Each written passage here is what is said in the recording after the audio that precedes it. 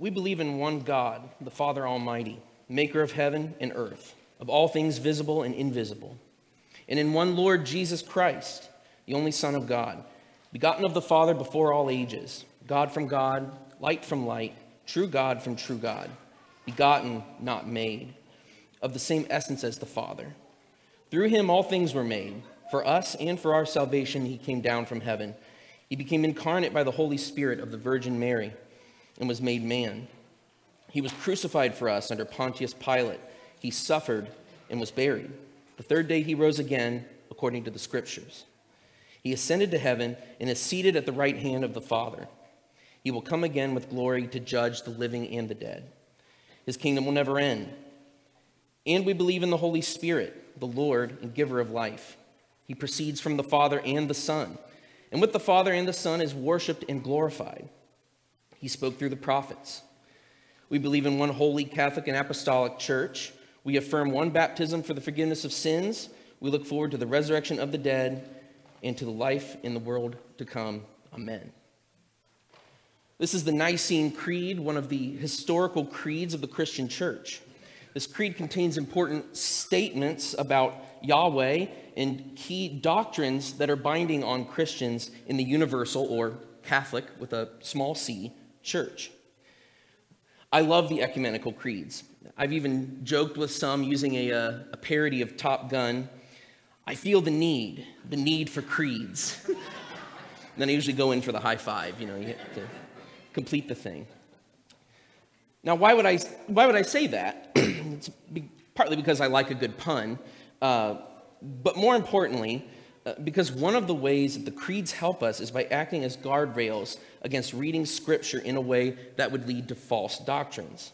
Creeds like this one and other historical creeds of the church, ecumenical creeds, help us remember the Trinity, the sufferings of Jesus, his death, resurrection, and ascension, the fact that there is everlasting life in him, and the doctrine most related to our text today, Jesus being born of the Virgin Mary.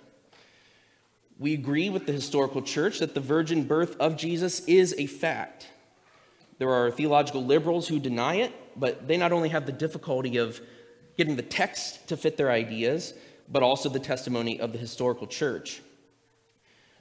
Similarly, that also goes for those who tend to make more of Mary than the Word does.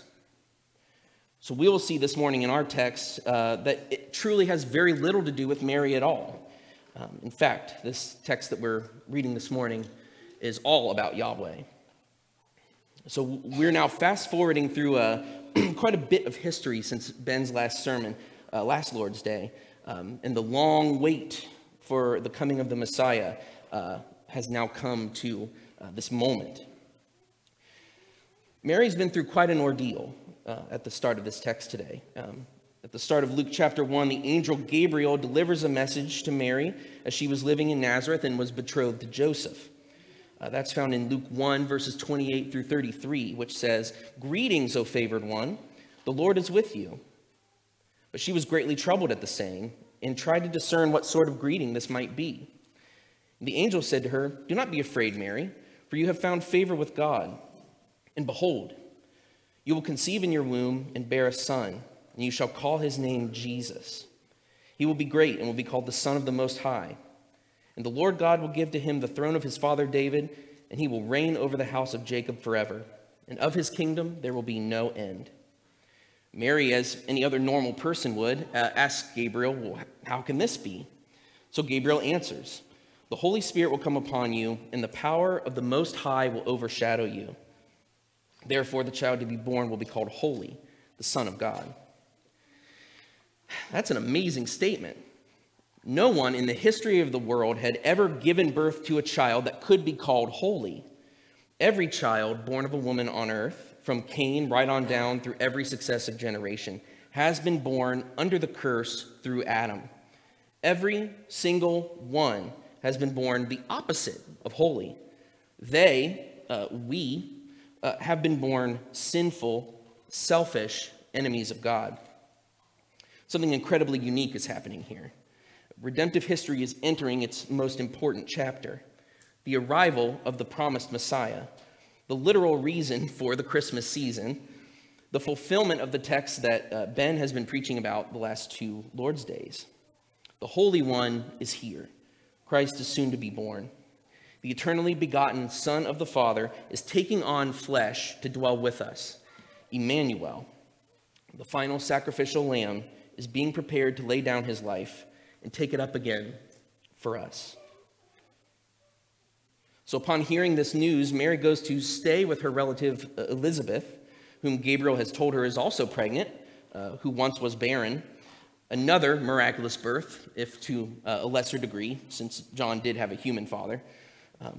When Mary goes to the hill country to see Elizabeth, the baby, who is John the Baptist, leaps in her womb when they greet each other, likely with an embrace. The unborn John can't contain his excitement being so close to his unborn Lord.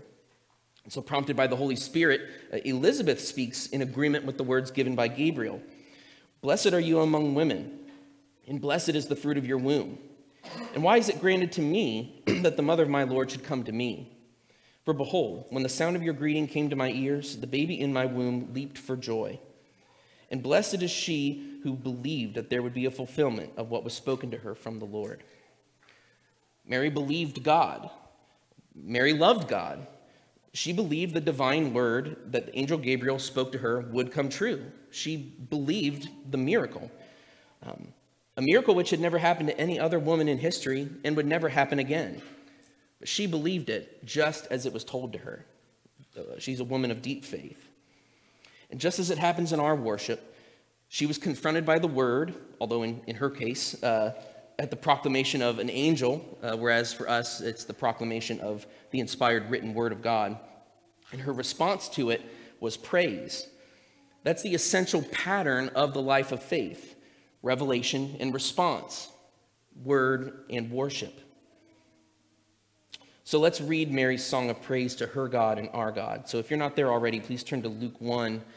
We'll start in verse 46 and go through 55. And Mary said, "My soul magnifies the Lord, and my spirit rejoices in God my Savior, for he has looked on the humble estate of his servant. For behold, from now on all generations will call me blessed, for he who is mighty has done great things for me, and holy is his name. And his mercy is for those who fear him from generation to generation. He's shown strength with his arm. He has scattered the proud in the thoughts of their hearts. He has brought down the mighty from their thrones and exalted those of humble estate. He has filled the hungry with good things, and the rich he has sent away empty. He has helped his servant Israel in remembrance of his mercy, as he spoke to our fathers, to Abraham, and to his offspring forever." Let's pray. Heavenly Father, we are grateful to read your word this morning. And I pray that as we consider it together, that you will speak to us through the word, inspire our praises, remind us of your righteous character. In Jesus' name I pray. Amen. So Mary was a devout young woman. We can tell just from her song that she must have attended worship faithfully and really knew the scriptures. Her song here, which is actually called the Magnificat, your Bible may actually have that in the section heading. The Magnificat is all about magnifying the greatness of Yahweh, beginning with his character and his deeds. And she does this, she describes this both his deeds toward herself and then to his people. This passage comes through in three different sections. Mary begins with sort of general praise for God's work in her life in verses 46 through 48. And then she highlights three of God's attributes in verses 49 and 50. And then she meditates on the glory of God's actions in verses 51 through 55. I was happy that all those started with a G. So Mary begins her song with an example of parallelism. That's a literary device that's used often in Hebrew poetry, especially in the Psalms.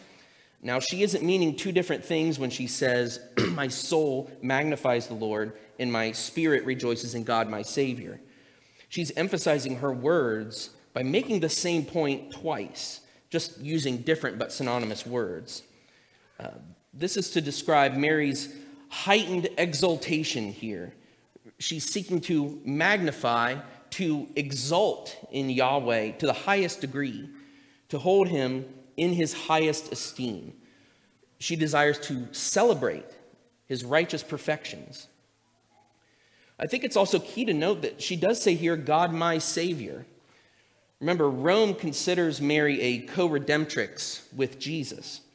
Some people have confused the Roman Catholic doctrine of the Immaculate Conception and actually conflated it with the virgin birth of Jesus. But that's actually incorrect according to Catholic dogma. They're not speaking of Jesus' conception. That doctrine actually speaks of Mary's conception. According to their faulty logic, they believe that Mary herself had to have been born sinless in order for Jesus to be born sinless. So they effectively make her holy by nature as well in that doctrine of Immaculate Conception. But Mary was none of those things. She was a common woman who was just as much in need of a Savior as we are.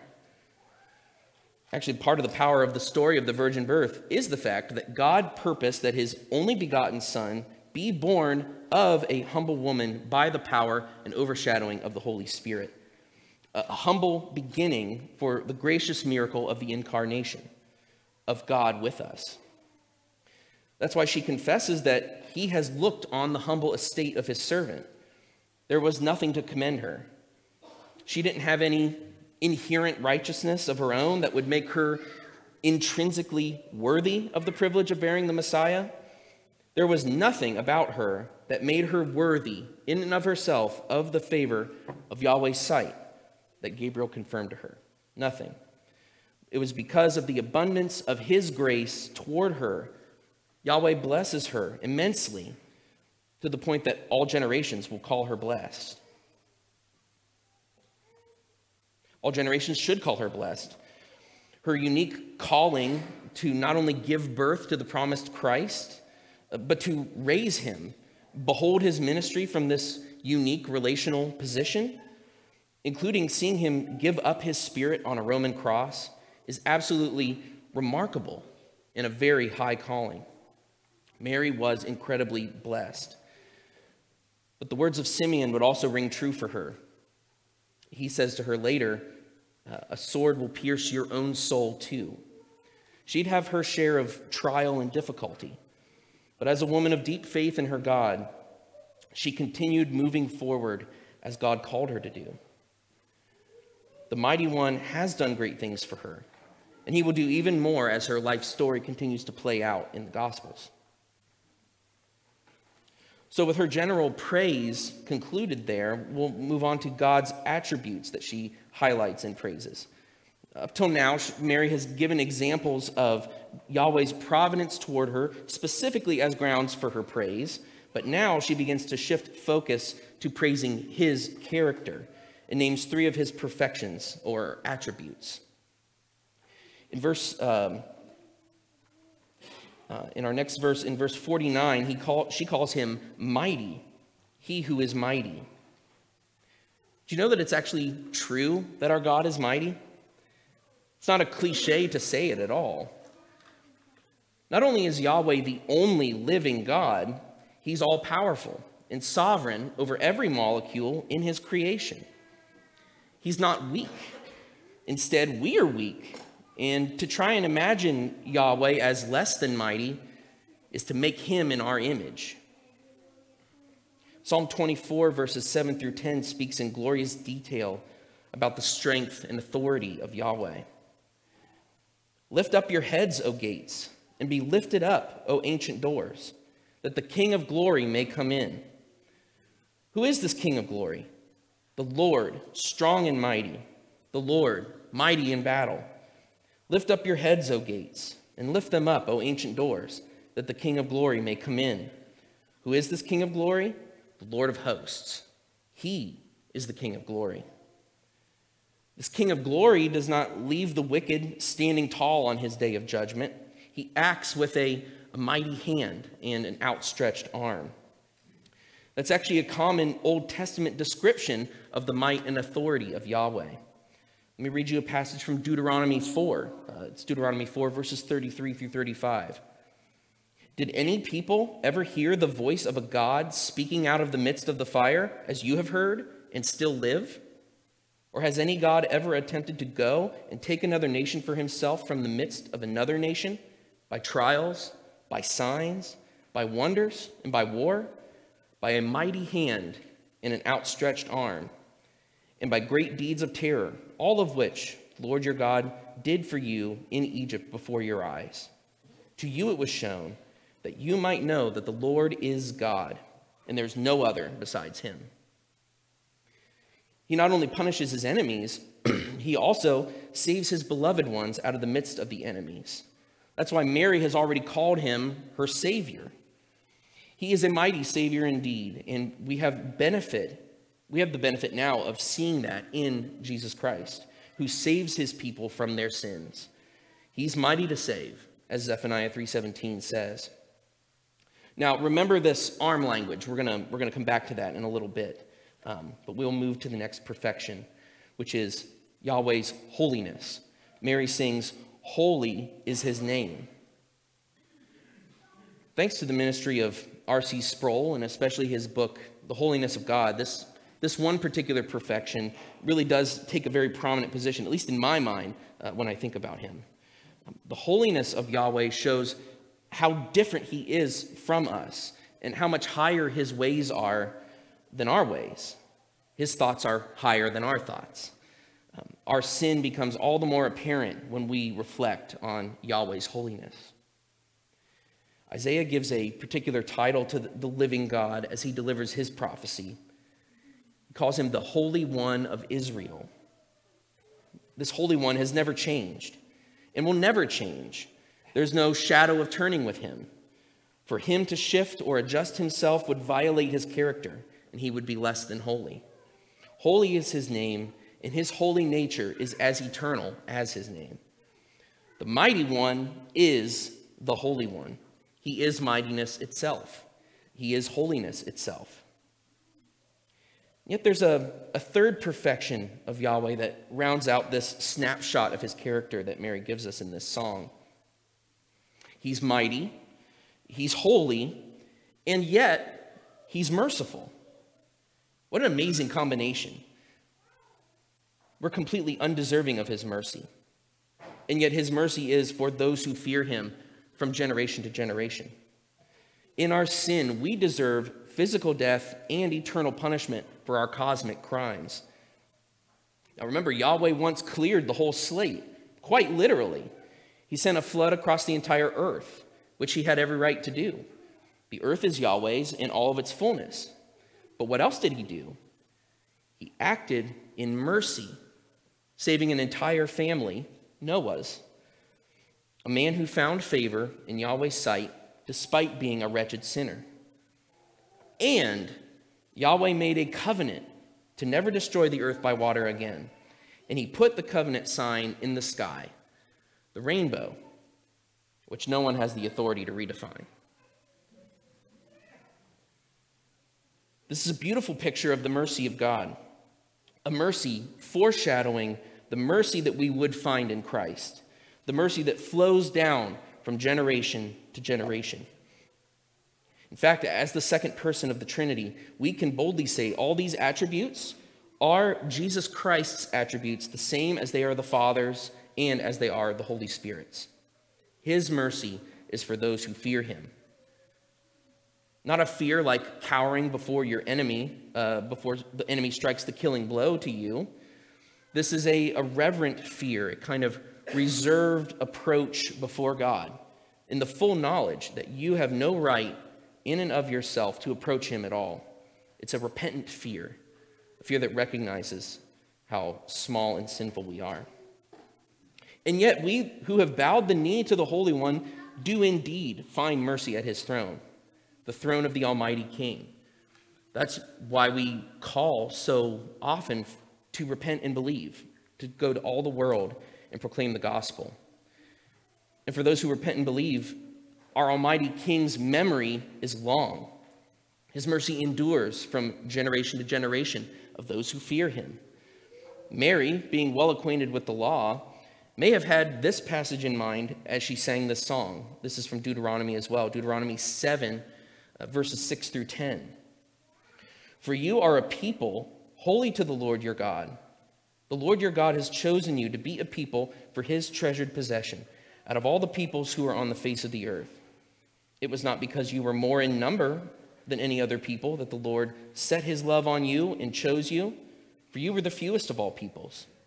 But it is because the Lord loves you and is keeping the oath that he swore to your fathers, that the Lord has brought you out with a mighty hand and redeemed you from the house of slavery, from the hand of Pharaoh, king of Egypt. Know therefore that the Lord your God is God, the faithful God who keeps covenant and steadfast love with those who love him and keep his commandments to 1,000 generations, and repays to their face those who hate him by destroying them. Or perhaps even this exclamation from Exodus 34, the Lord, a God merciful and gracious, slow to anger and abounding in steadfast love and faithfulness, keeping steadfast love for thousands, forgiving iniquity and transgression and sin, but who will by no means clear the guilty, visiting the iniquity of the fathers on the children and the children's children to the third and fourth generation. Yahweh's mercy has no criteria other than his own perfect, merciful will toward those he has called to himself. This is why we new covenant believers, leaning on his eternal promise to his spiritual Israel, can say that there is now, therefore, no condemnation for those who are in Christ Jesus. His mercy reaches even us, even though we're not ethnic Israel, because there is neither Jew nor Gentile at the foot of the cross. His mercy is fresh for every generation. The ones that preceded us, it's fresh for our generation. It will be fresh for the generations that follow us. And so we continue to call, repent, and believe. Holy is his name indeed. Holy, holy, holy. Merciful and mighty. God in three persons. Blessed Trinity. Mary continues her song in consideration of the deeds of Yahweh that flow directly from his perfections. In keeping with his attributes, Yahweh acts mightily and mercifully with all holiness. He's shown strength with his arm. Remember that mighty hand and outstretched arm language we saw from Deuteronomy earlier? This is the arm of providence that is never too short to accomplish his goals, to reach the farthest wandering sheep, to pull the remote enemy before him in repentance, or to reach the grieving heart of one of his children. It's also an arm that scatters those who oppose him with proud hearts. One great example of God scattering his enemies would be Jesus' various debates with the Pharisees, the most prideful people in their time. Jesus consistently proved their errors and, more importantly, their own apostasy from the true teaching of the Scriptures, from their God. Sometimes he did it with subtle words, sometimes in much more straightforward terms. But because he's God, we can not only take this, but we can scale this up even further than those man-to-man interactions. King Jesus, of whom Isaiah prophesied that the government shall be on his shoulders, rules over every nation and every earthly king, premier, president, dictator, congressman, governor, or mayor. We're not joking when we confess that Jesus Christ is the King of Kings and Lord of Lords. And he's pleased to bring some into power and to topple others. He's done this throughout history. He brought Nebuchadnezzar to his knees, literally, causing him to live like a beast of the field. Then he restored Nebuchadnezzar's wits, and the man stood up and ascribed power and glory to the Holy One, the true God. Other wicked rulers haven't fared so well. King Jesus brought down Xerxes and Nero and Caligula and Genghis Khan, Joseph Stalin, Idi Amin, Chairman Mao, and Kim Il-sung, just to name a few. These mighty ones who wielded brutal power against others, power they had no right to exert, were all brought low by the will and power of Christ. That's his right as King of all creation. The strength of Yahweh, as demonstrated in Christ, has turned the world upside down. He humiliated the proud, those who lord it over others. And he's instead lifted up the humble, an act in which we can see might, mercy, and holiness all in one. And it's all done for his good pleasure. Now, because of Yahweh's actions alone, those of little regard are called to be adopted as sons and daughters of the Holy One of Israel, co-heirs with our Savior, Jesus Christ, and have access to his merciful ear in our prayers and a host of gifts that he's purposed to give us. He's removed these rulers, and he's ushered in a kingdom of priests and a holy nation. He's made the weak strong. He's made what is considered foolish by the world to confound the worldly wise. All in Christ and for him, the second person of the Trinity, who took on flesh to accomplish all of this, all in accordance with divine prophecy. Now, I'm intrigued by the fact that in the text, it says that he fills the hungry with good things. Good things, not necessarily good food or delicious drink, good things. This isn't merely sustenance for the body, which needs to be replenished multiple times a day. Yes, he does supply our daily bread, right? And we do pray and ask him for those things in the model prayer that Jesus taught us. But he supplies our every need. He fills his people with good things, not only the immediate things, but the ultimate things as well. He covers his people. Matthew records the following words of Jesus in his gospel account from the Sermon on the Mount. Blessed are those who hunger and thirst for righteousness, for they shall be satisfied. Those who are rich and who live for their riches, like the rich young ruler did, they would rather trust their stockpiles than trust in Jesus. And they would never stoop to being satisfied merely with righteousness. John Calvin actually puts this very well in his commentary on this very verse. He writes, "It's because the great and rich and powerful, lifted up by their abundance, ascribe all the praise to themselves and leave nothing to God. We ought therefore to be scrupulously on our guard against being carried away by prosperity and against a vain satisfaction of the flesh, lest God suddenly deprive us of what we enjoy." And then finally, this holy, mighty, and merciful God has helped his people Israel. This is where the camera begins to zoom out a bit from God's action among particular people out to groups of people, to the entire nation.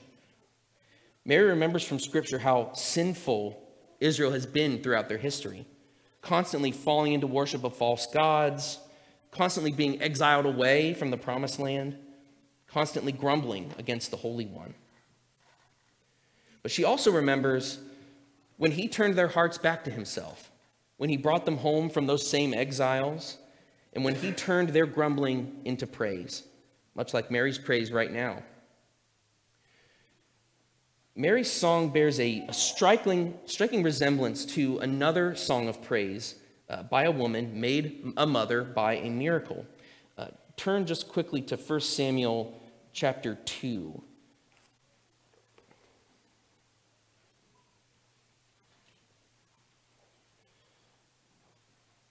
First Samuel chapter 2, and we'll read verses 1 through 10.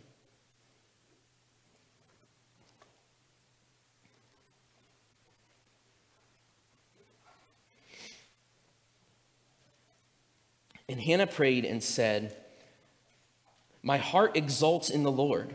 My horn is exalted in the Lord. My mouth derides my enemies, because I rejoice in your salvation. There is none holy like the Lord, for there is none besides you. There is no rock like our God. Talk no more so very proudly. Let not arrogance come from your mouth. For the Lord is a God of knowledge, and by him actions are weighed. The bows of the mighty are broken, and the feeble bind on strength. Those who were full have hired themselves out for bread, but those who were hungry have ceased to hunger. The barren has borne 7, but she who has many children is forlorn. The Lord kills and brings to life. He brings down to Sheol and raises up. The Lord makes poor and makes rich. He brings low and he exalts. He raises up the poor from the dust. He lifts the needy from the ash heap to make them sit with princes and inherit a seat of honor. For the pillars of the earth are the Lord's, and on them he has set the world. He will guard the feet of his faithful ones, but the wicked shall be cut off in darkness. For not by might shall a man prevail. The adversaries of the Lord shall be broken to pieces. Against them he will thunder in heaven. The Lord will judge the ends of the earth. He will give strength to his king and exalt the horn of his anointed. Like Mary, Hannah praises Yahweh for his mighty mercy toward her specifically. And then she reflects on his mighty humbling of the proud and lifting up of the downcast, the punishment of the wicked and the blessing of the righteous. He will judge the earth righteously, but his king will be mighty. But not merely King David, but King Jesus, the eternal king, prophesied to be born of a virgin. Hannah was given the gift of a son after struggling bitterly with infertility, much like Mary's own relative Elizabeth. But she gave birth to a son of Adam, radically sinful, though he walked with Yahweh all the days of his life. But he was no Messiah. He was no mighty, merciful, holy king. He was no Christ. Just another in a long line of failures that Ben mentioned 2 Lord's Days ago.